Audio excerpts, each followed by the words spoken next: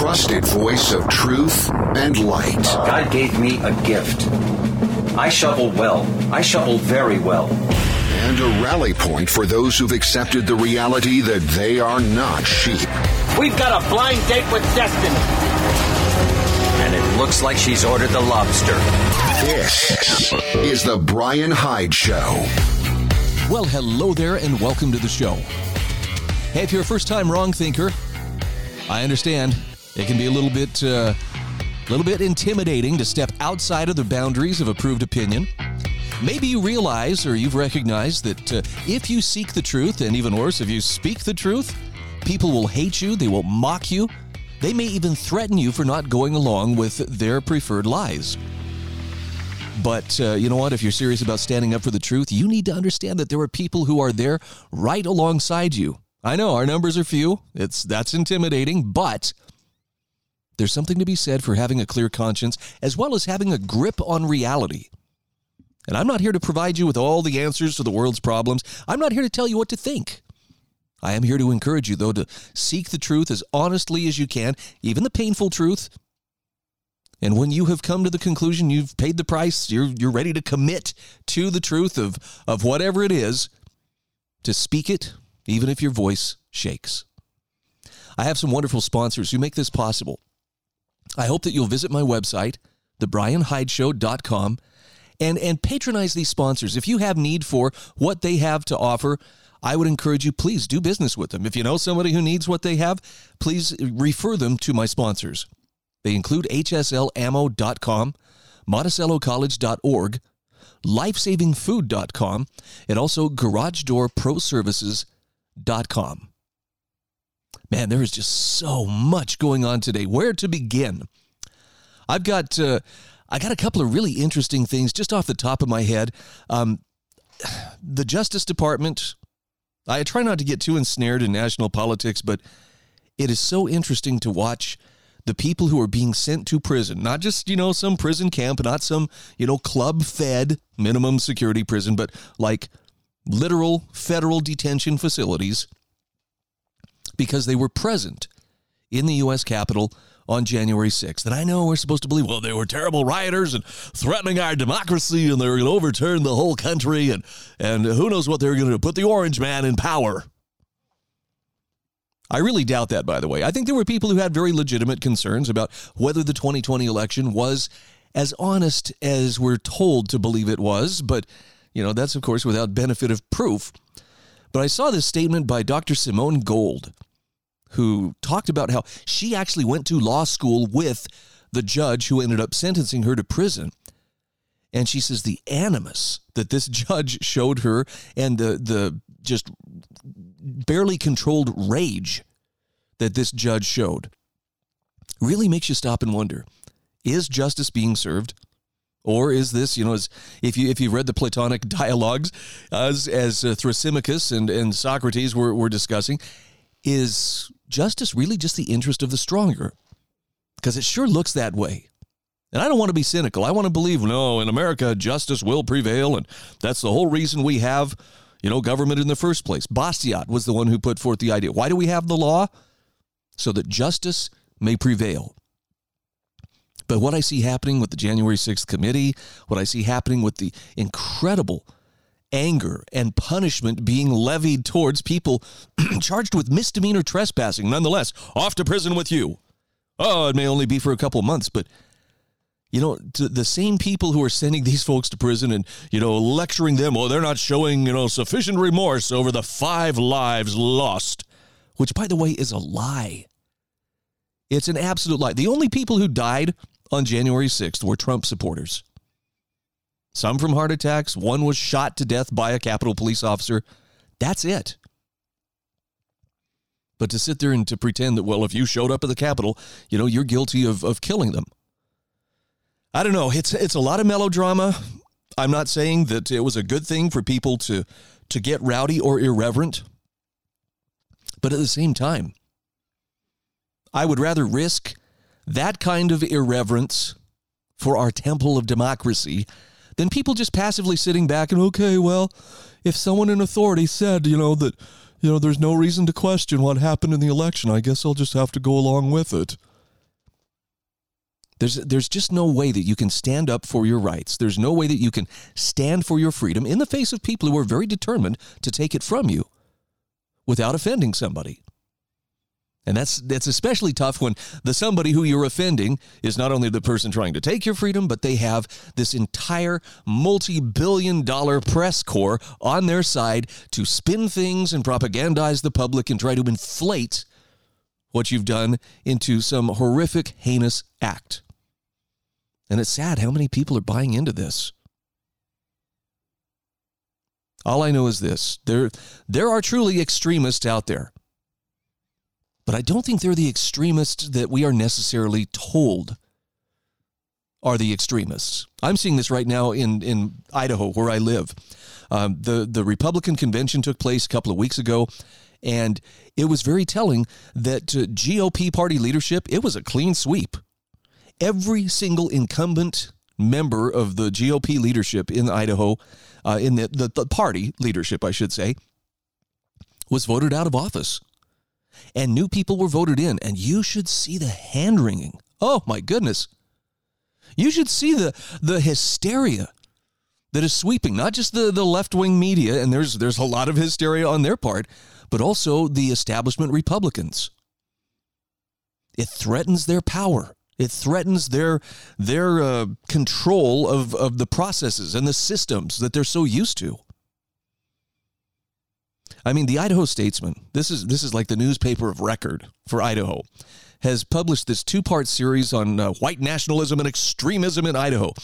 And it is just off the charts fear-mongering. And what they aim their cries of radicalism at is people who stand for things that not even 50 years ago were simply just considered normal. That's the crazy thing. Joseph Sobran used to say, if you want to be considered an extremist these days, just go around quoting the Founding Fathers.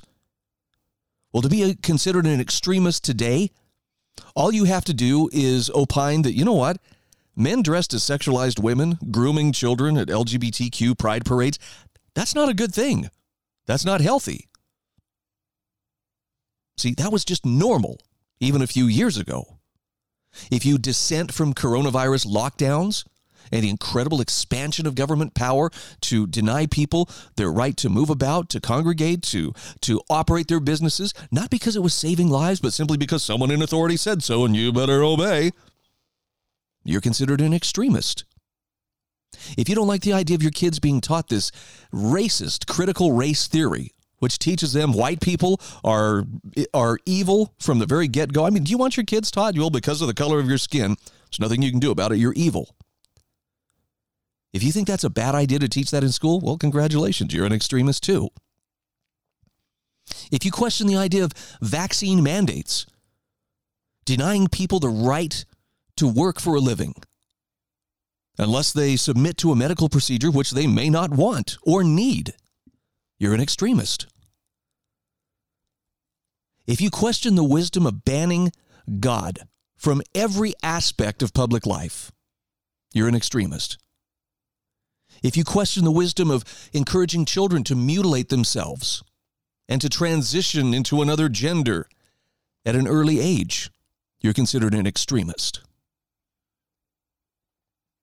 If you believe that somehow the riots that took place through 2020 and into 2021 were good and normal things, and they were actually, in the name of justice, but boy, those people who trespassed in the Capitol, why, they were the worst thing ever, you're considered an extremist. So I would say, don't worry about the labels. And I know that's easier said than done. Maybe if you haven't been called names before, that's a very painful thing. It's not easy the first time somebody takes a good swing at you and starts, applying those kind of labels and questioning your motives and otherwise trying to tar you.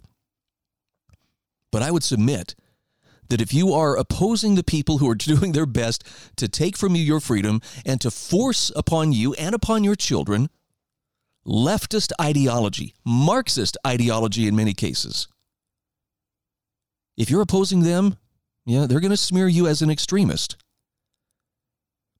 But every single one of those things I just outlined, to me, still seems very extreme compared to what was just normal even just a few years ago. So if that doesn't scare you off, if this is, if you're feeling, okay, well, this is making sense, I would say pull up a chair. We have a lot more to cover in today's show, and hopefully it's something that will leave you more certain of who you are and what you stand for than just simply, well, this is who you're against and this is what you should hate. I'm not one who runs on fear or hate, and I'm certainly not trying to bring more of either of those qualities into the discussion. But if you have suspected that something is afoot and it's not necessarily in your best interests, your instincts are good. So don't worry about being marginalized. Of course, the people who want to put you in chains would marginalize you for daring to oppose them. Do it anyway. We'll be back in just a moment. This is The Brian Hyde Show.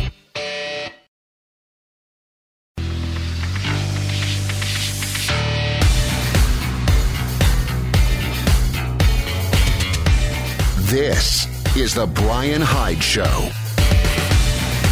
Hey, welcome back to the show. Want to give a shout out here to my sponsors, including Garage Door Pros. Now, for my listeners in the southwest corner of Utah, this would include St. George, Cedar City, Mesquite, Nevada, Colorado City, Arizona. We are talking about a local company that installs, services, and repairs garage doors. I think that's something we pretty much take for granted until you have need for repair of your garage door, or your kid backs into it, or maybe you're building a home, or you are establishing a business and you need a garage door. Well, residential or commercial, they can handle it all. Their doors are made in America, and they offer a very quick response, much faster lead time than other companies can give you, and absolutely, positively outstanding service. If you don't believe me, I would encourage you, go to their website, GarageDoorProServices.com. Check out the reviews from actual customers, and you'll see for yourself. They go above and beyond to take care of you. You can call them at 435-525-2773 or go to GarageDoorProServices.com. All right, let's dive in with both feet.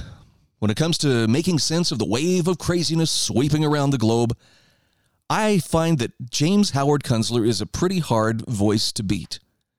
And he is very confident that the current wrecking crew that's hard at work to reset everything in the world is going to be overcome. Here's how he puts it. He says, in keeping with the principles of mass formation psychosis, the maliciously insane people in charge of national affairs will expect you to swallow ever greater absurdities to maintain their control and, of course, to protect themselves. We stumble into the hoarse latitudes of summer, feeling trapped in the stillness. The heat disorders minds, and these are minds already scrambled by official propaganda. We are this close to a general recognition that the COVID vaccines were a deadly scam. Even while Rochelle Walensky of the CDC keeps pushing boosters on TV, and the entire public health bureaucracy stands by silently behind this murderous fakery. He says when their trials finally come, will they plead that they just didn't know? How is that possible? The answer is it's not. James Howard Kunstler says the crisis of the vaccinated is coming, and there won't be any hiding it. Anyway, nobody expects actual news reporting out of the legacy media. It will get around through the alternative media, rather, for sure, and it already is. But the real spread will proceed when all the everyday people see themselves and those around them get sick and realize they have one thing in common, and that's the vaxes that they submitted to. In fact, it's already happening. In keeping with the principles of mass formation psychosis, those maliciously crazy people in charge of our nation's affairs are going to ask you to believe even more crazy things. But we're way beyond the women with penises stage of the mind-messing program. Nobody with a functioning brain believes that anymore, except the people who run the California prison system. Next up, apparently, he says, is a little hot war with Russia or China, a useful distraction from the systematic self-dismantling of Western civilization. I mean, did you realize that Joe Biden, in quotation marks, has sent troops from the 82nd and 101st Airborne Divisions to Europe, supposedly to train the NATO forces of Euroland? And he asks the question, is this some kind of bluff?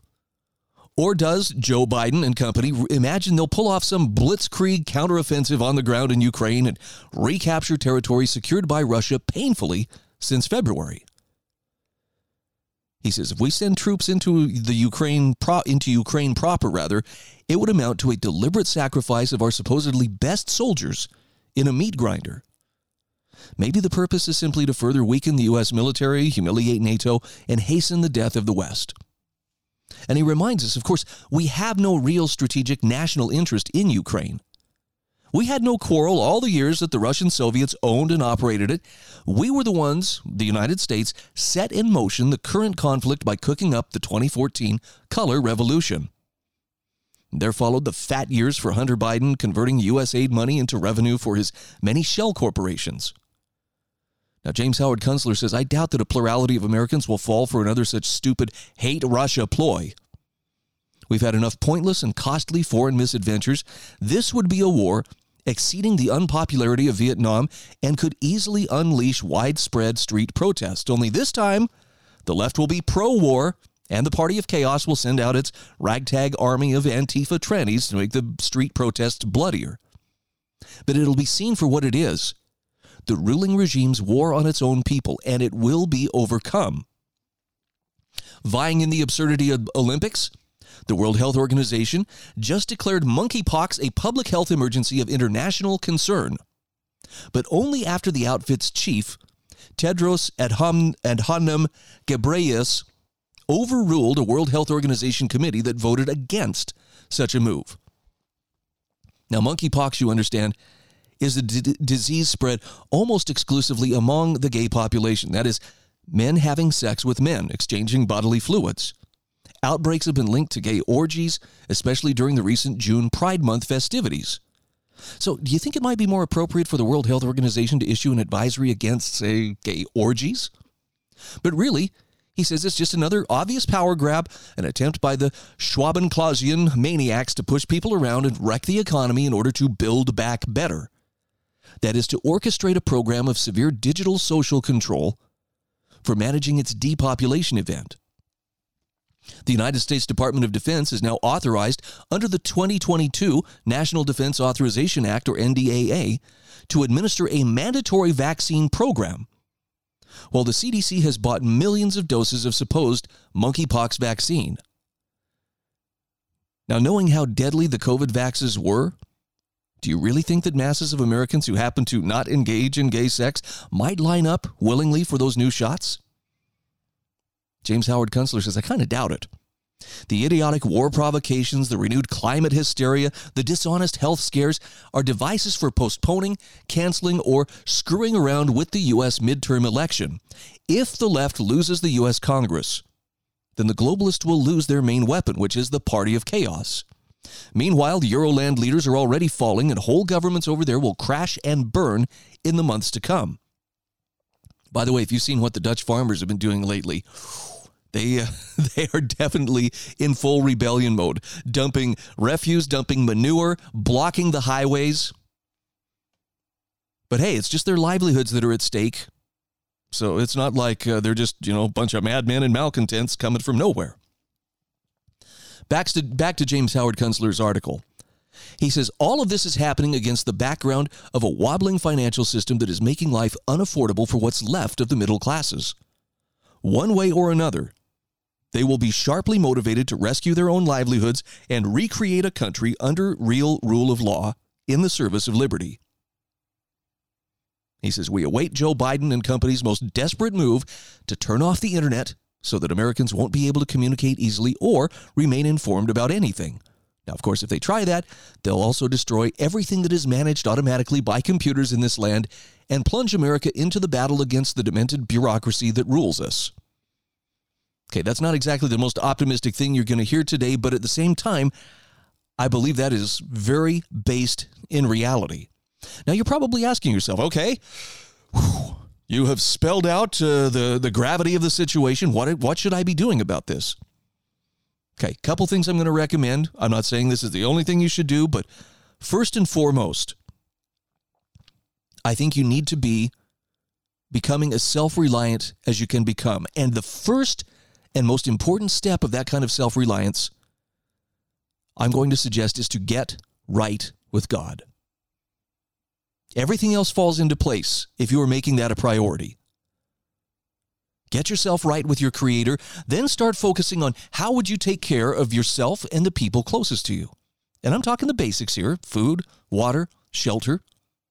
Do you have medical supplies? Do you have training? Do you know how to use those things? I'm not talking necessarily a Mad Max scenario. I'm just saying, if supplies were disrupted, if you had to make do with whatever supplies you have on hand, would you be able to do so? I'd also look for the good people around you. Look, it's true. If you look for angels, you will spot them around you in your day-to-day life. And likewise, if you're looking for devils, to your sour satisfaction, you're going to find those too. This is The Brian Hyde Show.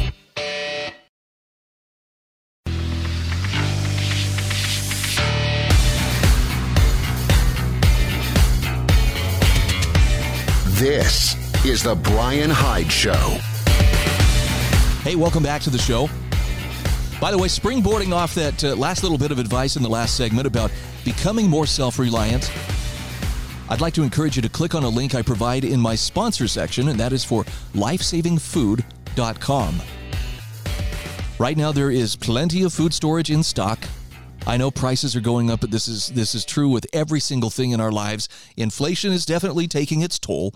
So the good news is the food you buy at today's prices is still going to be food that you can consume, even when the prices continue to go up. You just have a nice 25-year window in which to use that food. But the peace of mind of having it on hand, pretty hard to put a price on that. That's lifesavingfood.com. So I want to share kind of a positive story with you. This is something, I saw this thread on Twitter the other day and thought, okay, this is a cool story, and I have to tip my hat to Brittine Schaefer for putting this together in a blog entry on her Substack account. Will street food save us all? Now, I know, I love street tacos. I think, yes, indeed. It will save me from that hunger pang I'm feeling right now. But this is actually a true story about what happened in a particular LA neighborhood. And Brittine Schaefer sets the stage here. She says, I've been talking about street food as a way to save the world for years, more from the standpoint of it being a relatively cheap and simple way for people to make a living. In parts of Asia, street vending is just considered an easy option for someone to take up for a while if they lose a job or if another business goes under. And the streets there are filled with vendors. So she says, I hadn't really thought about this aspect of it, but it's very true. When there is genuine street life, the streets are safer and they feel more a part of home than when everything is regulated into sterility. And sterility isn't safe. So here's the story of how one taco stand changed a Los Angeles neighborhood. This is a tweet that was sent out by Vanessa Guerrero, who says, living in LA, I've lived in many a neighborhood in which police helicopters circle all day and they don't do anything except be loud and annoying. But she says, you know what improved the morale and safety of my neighborhood in less than 2 weeks? A new taco stand. And she says, I'm 1,000% serious. In general, street food vendors on a block mean more pedestrian foot traffic round the clock. If they're open late, that's more eyes in a neighborhood. And additionally, in an area with many dark, empty storefronts, it literally adds light and vitality to the area. She also says more of the neighborhood is meeting with each other, waiting in line for nearby tacos. I met people 3 houses down that I didn't know, and I feel like we're all only now getting to know each other over a torta and some soda. Now, here's the key. Vanessa Guerrero says city planners had left the area in disrepair, but it was the vendors who literally cleaned up the block. They picked up the trash the city neglects, and she says, I'm serious when I say the area they posted up, in that area, it's markedly cleaner. That's not the work of the local waste removal services. This is taqueros. They also posted up at a bus stop, and they're open until 2 a.m., meaning people waiting for a bus stop are no longer waiting alone in the dark. There's a noticeable air of camaraderie, safety, and enthusiasm. Street vendors, she says, did more for our neighborhood than the city ever did. So the next time you see the elote guy, thank him for his service. He's doing a whole lot more than just selling corn. I know somebody may take this, well, you're just saying that street vendors are the answer to every problem. No, but you have to admit, Vanessa Guerrero makes a pretty good case that in this case, they did solve a number of problems on a number of levels. And I really like the idea that it's actually brought people out into the streets where they can meet each other. There's something about breaking bread with people or eating tacos with people that brings our defenses down.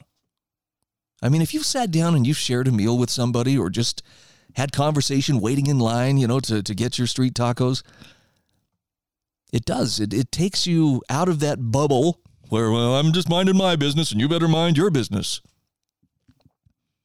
How many of us have neighbors 3 doors down that we've never met? I'm ashamed to say how many times in my life that's happened. People just a few doors down that, I meet for the first time after years of living by them. So, commerce, the free market, lack of government interference, for lack of a better way of saying it, seems to be an answer that not too many people are looking for, but I think it's a legit way of looking at this. All right, shifting gears.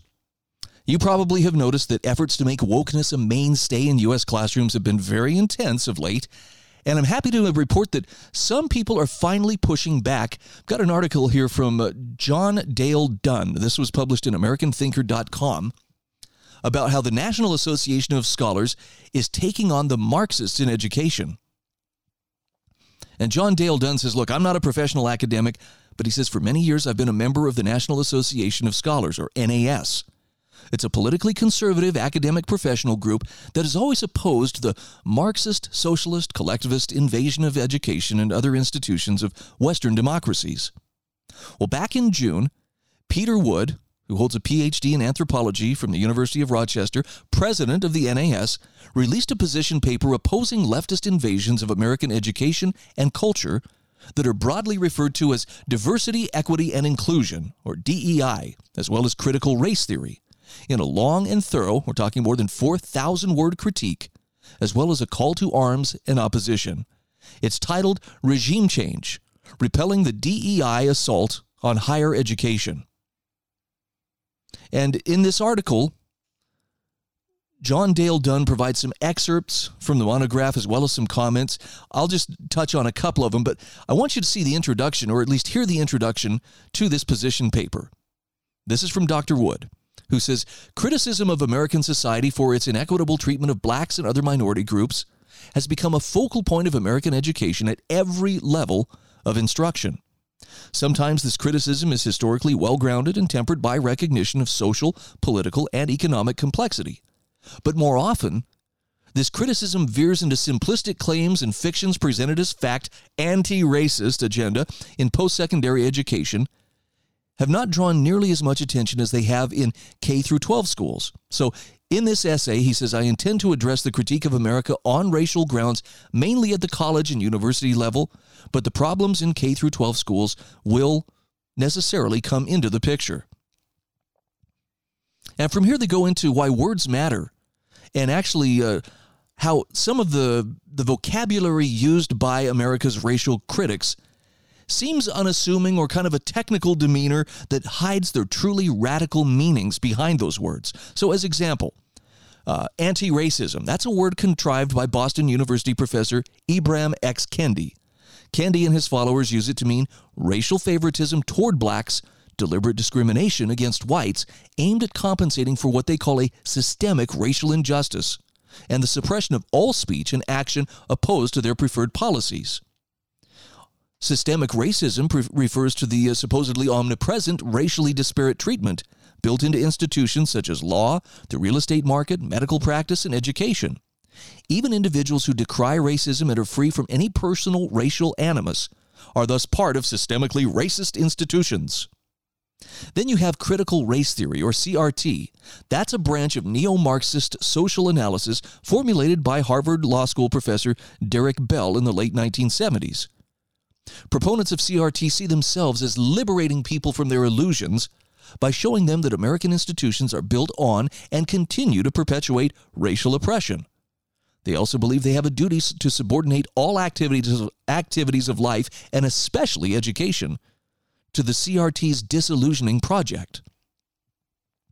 Diversity was a doctrine first articulated by U.S. Supreme Court Justice Lewis Powell in a 1978 decision. Powell argued that some colleges and universities might engage in some racial favoritism toward black students. If the schools could show that this would advance the intellectual diversity of college classes and benefit all students regardless of race, well, in the 2003 Supreme Court, in a majority decision in the case of Grutter v. Bollinger, agreed that diversity was an acceptable reason for racial preferences in college admissions, provided that the use of preferences was somewhat disguised. In other words, they actually rubber-stamped, yes, reverse discrimination, that's a good thing, if it fits this politically correct narrative.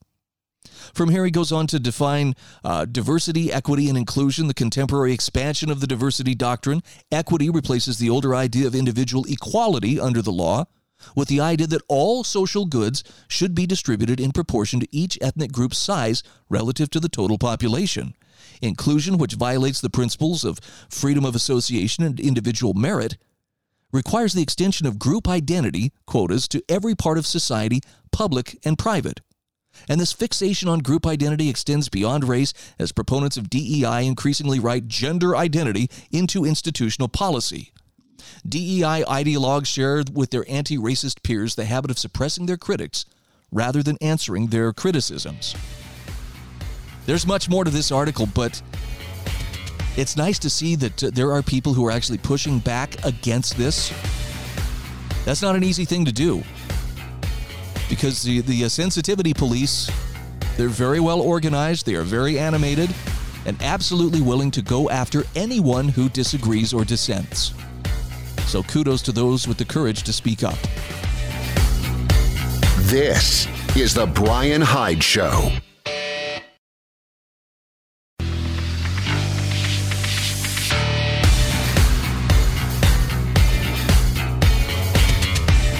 This is The Brian Hyde Show.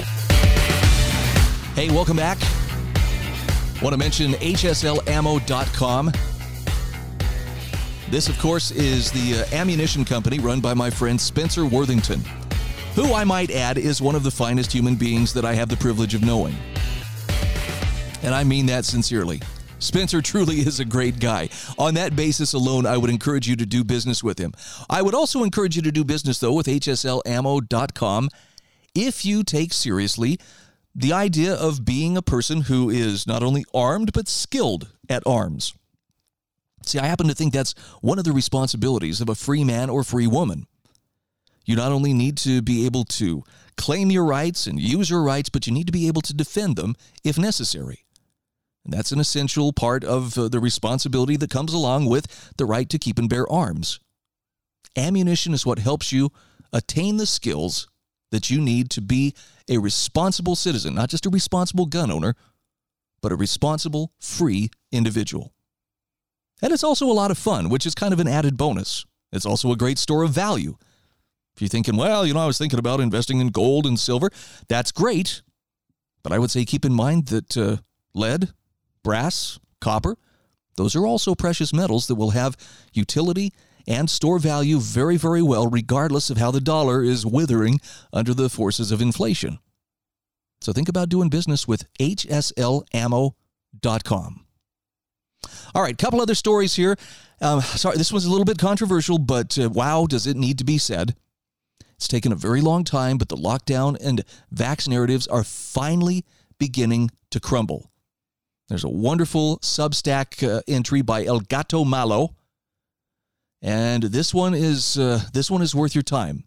The tipping point on vaccines and COVID policy approaches. El Gato Malo writes, first a trickle, then a flood. The focus of mainstream news on COVID is shifting noticeably, and it's becoming okay to call BS, and the jerseys are changing at speed. Tucker Carlson is out telling that the vaxxed are seeing more overall deaths and worse medical outcomes and overall immune suppression and destruction story that's been in top medical journals for months if you knew where to look. There's a nice link to a clip from Tucker Carlson that shows you what he's talking about here. Now, this isn't going to be new news to readers possessed of discerning catitudes, says El Gato Malo, but this is a bombshell to much of America. Guys like Tucker are not around for the early innings of the games like these. They jump in when the game looks like it can be a rout. And this is triple two of vaccines and vaccine efficacy, because it's a massive political third rail, and anti-vaxxer has been such an effective ad hominem epithet to link one to loads of poorly calibrated claims irrelevant to the current debate. It's kept many away from this issue as one risks being sidelined by the howlers for addressing it. Criticize vaccines, get banned from all debate on all topics, actually, has been the name of the game. But this is ending because the Overton window is moving, and many on the other side are now backing away from old positions. And here's this clip of Dr. Deborah Birx on Fox News making the astonishing claim that she always knew the vaccines would not stop the spread. She says, I knew these vaccines were not going to protect against infection, and I think we overplayed the vaccines. Those are her words.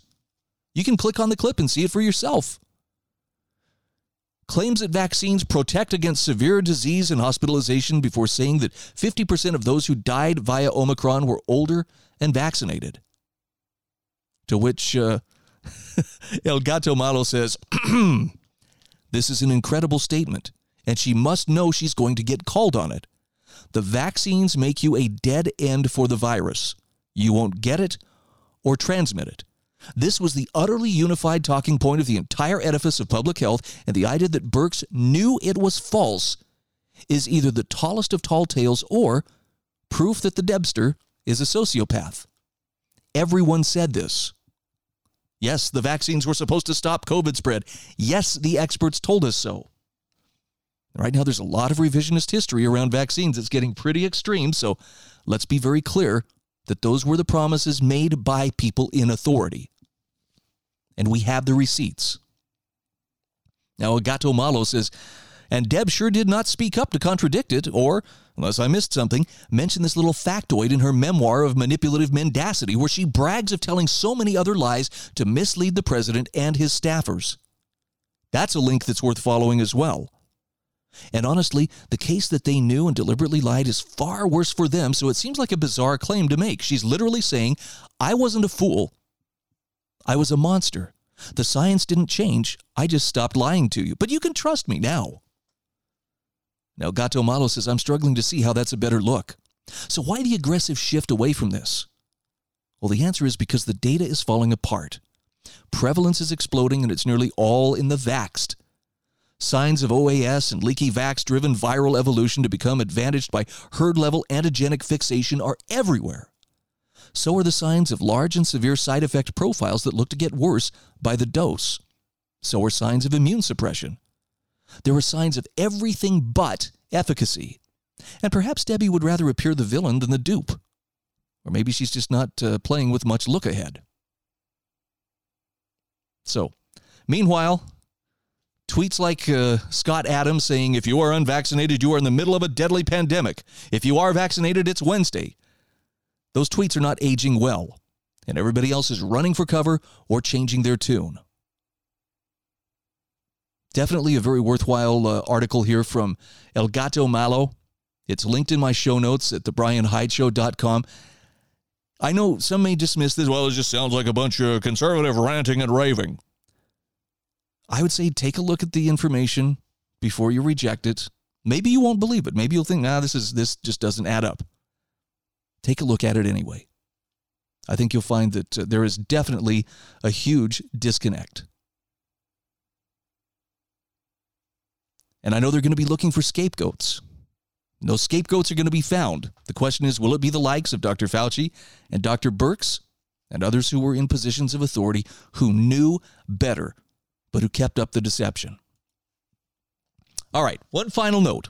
It's a shame it's so controversial to suggest that the natural differences between the feminine and masculine are somehow complementary or even beneficial to a healthy society.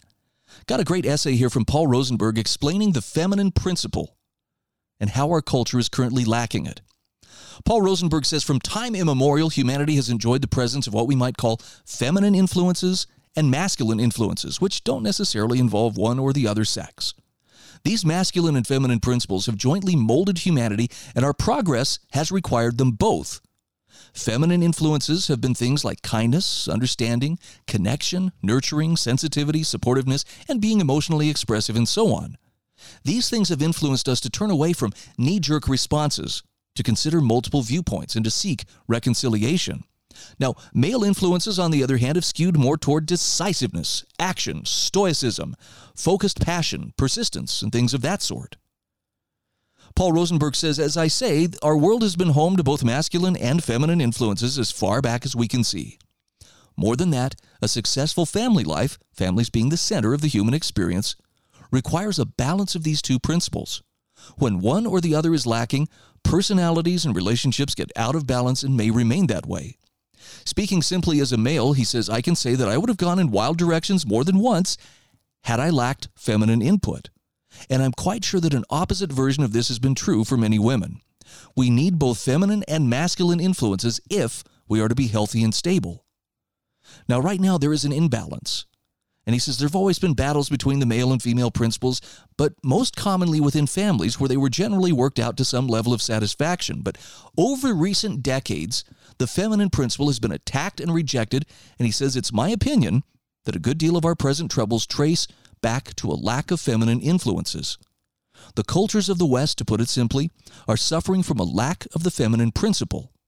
Because feminine influences have been reduced or eliminated, our cultures are overflowing with masculine assumptions, even though our rhetoric can make it seem much the opposite. He says, here's how a friend of mine recently explained this. Feminists are much more interested in having women achieve recognition as CEOs and other classically masculine roles than in promoting them in roles like motherhood or caregiving, which are classically feminine. It would be more accurate to describe them as masculinists, since that is the modality they tend to pursue and promote. Now, Paul Rosenberg says this rejection of classically feminine influences has led many to believe that no one would behave in a feminine manner unless they were inadequate. And that kindness is born of weakness, that connectedness arises from insecurity, that supportiveness is evidence of neediness, and so on. And these beliefs condemn feminine influences and establish a hyper-masculine perspective. But he says such beliefs are misguided. It is more the case that kindness evinces stability, connectedness, breadth of vision, and supportiveness, wisdom. I guess his point is that the feminine principle is deeply necessary to us. In fact, it was once the backbone of our civility, understanding, and forgiveness, and those are things that we need back. Our cultures are, to be direct about it, out of balance. It's a pretty worthwhile essay. I hope you'll take a look at it. It's in my show notes at thebrianhydeshow.com. This is The Brian Hyde Show.